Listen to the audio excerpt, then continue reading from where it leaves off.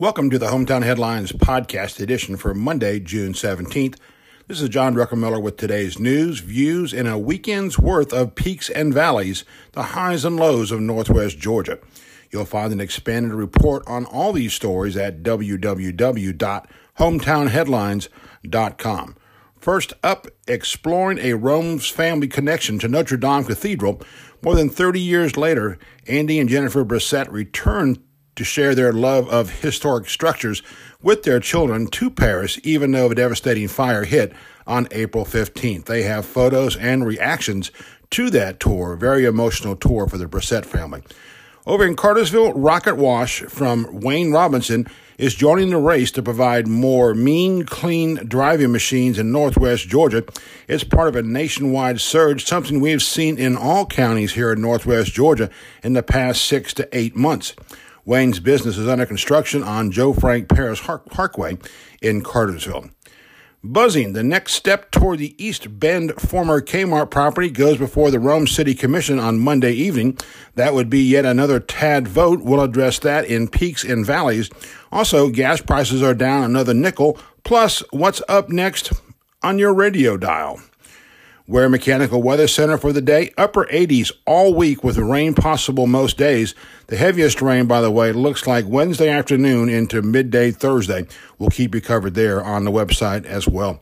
Obituaries for today: Mrs. Mary Shelby Jean Taylor Jackson Orr, Mrs. Thelma Beatrice Caldwell Smith, and Mrs. Alice May Watkins.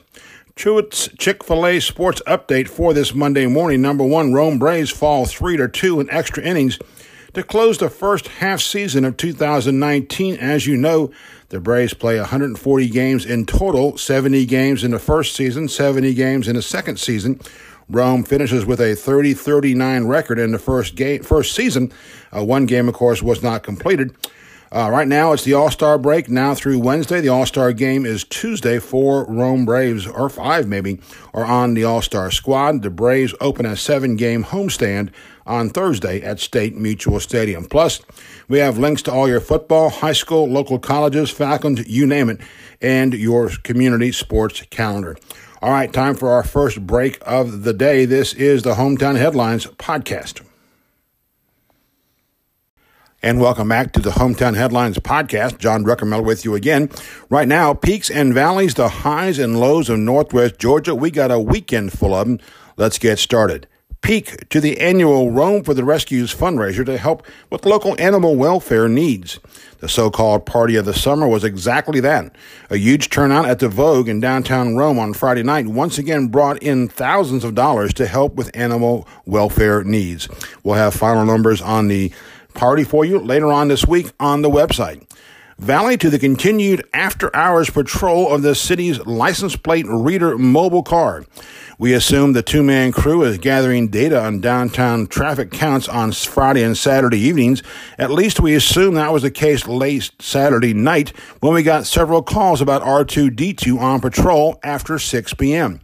We understand the need for data, especially at peak parking times, but right now that car is nothing but a rolling bottle of salt, sprinkling more salt into the wounds left by the city's parking fiasco in May and early June.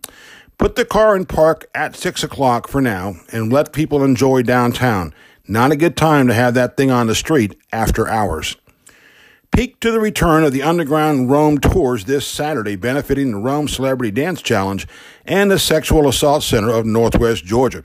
There's a lot of history one floor below Broad Street, and people are anxious to know more about it. It sells out every year. Architect Mark Cochran of Sevian Design Lab is going down and maybe a little bit dirty once again this year, this coming Saturday.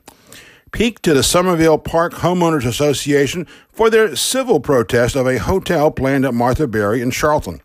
An issue with a sidewalk has the matter up for zoning review this coming Thursday, but overall, it looks as if the sleep-in meets all other requirements. The homeowners are throwing a Hail Mary here, but doing so in the right way. Petitions, comments, circulating emails, and plans to attend the zoning hearing on Thursday. That all reminds us of a much more civil time back before Facebook. Valley to yet another tax allocation district in our community. Assuming the East Bend project, that's the Kmart remake, gets the expected yes vote on Monday from the City Commission, we'll have 4 of these things gnawing away at extra property dollars these redevelopment projects are supposed to pay to help the city and county schools and governments in the first place. The latest one sucks $131,000 right off the table for 15 years. That's nearly $2 million in all. Does one of the busiest intersections in northwest Georgia, with the most envied daily traffic count around, need economic stimulus? We believe all this talk about East Bend adding millions of dollars of extra sales tax to our community, we don't quite believe that. Let's see what happens in about 2 years and see if those numbers really do shoot up that much. The idea is that the new center will bring in or really keep more money in Floyd County that may be going down or up I-75. That said, we still can't wait for Panda Express to open next year. And peak to the Floyd County Police Department, area law enforcement, and the community for helping find a lost dementia patient in Rome on Friday night. Floyd County Police and others put a quick call out via social media that quickly spread. The missing gentleman was found in good shape within a few hours. This is another example where the new tracking device for dementia, autistic, and other such patients is a vital need in our community. Well done, all those involved in Friday night's rescue. And now, thank you for joining us today. A reminder that our longer interview with Mark Cochran of Sevian Design Lab and Underground Rome should be available later today on Monday. Have a great day in Northwest Georgia.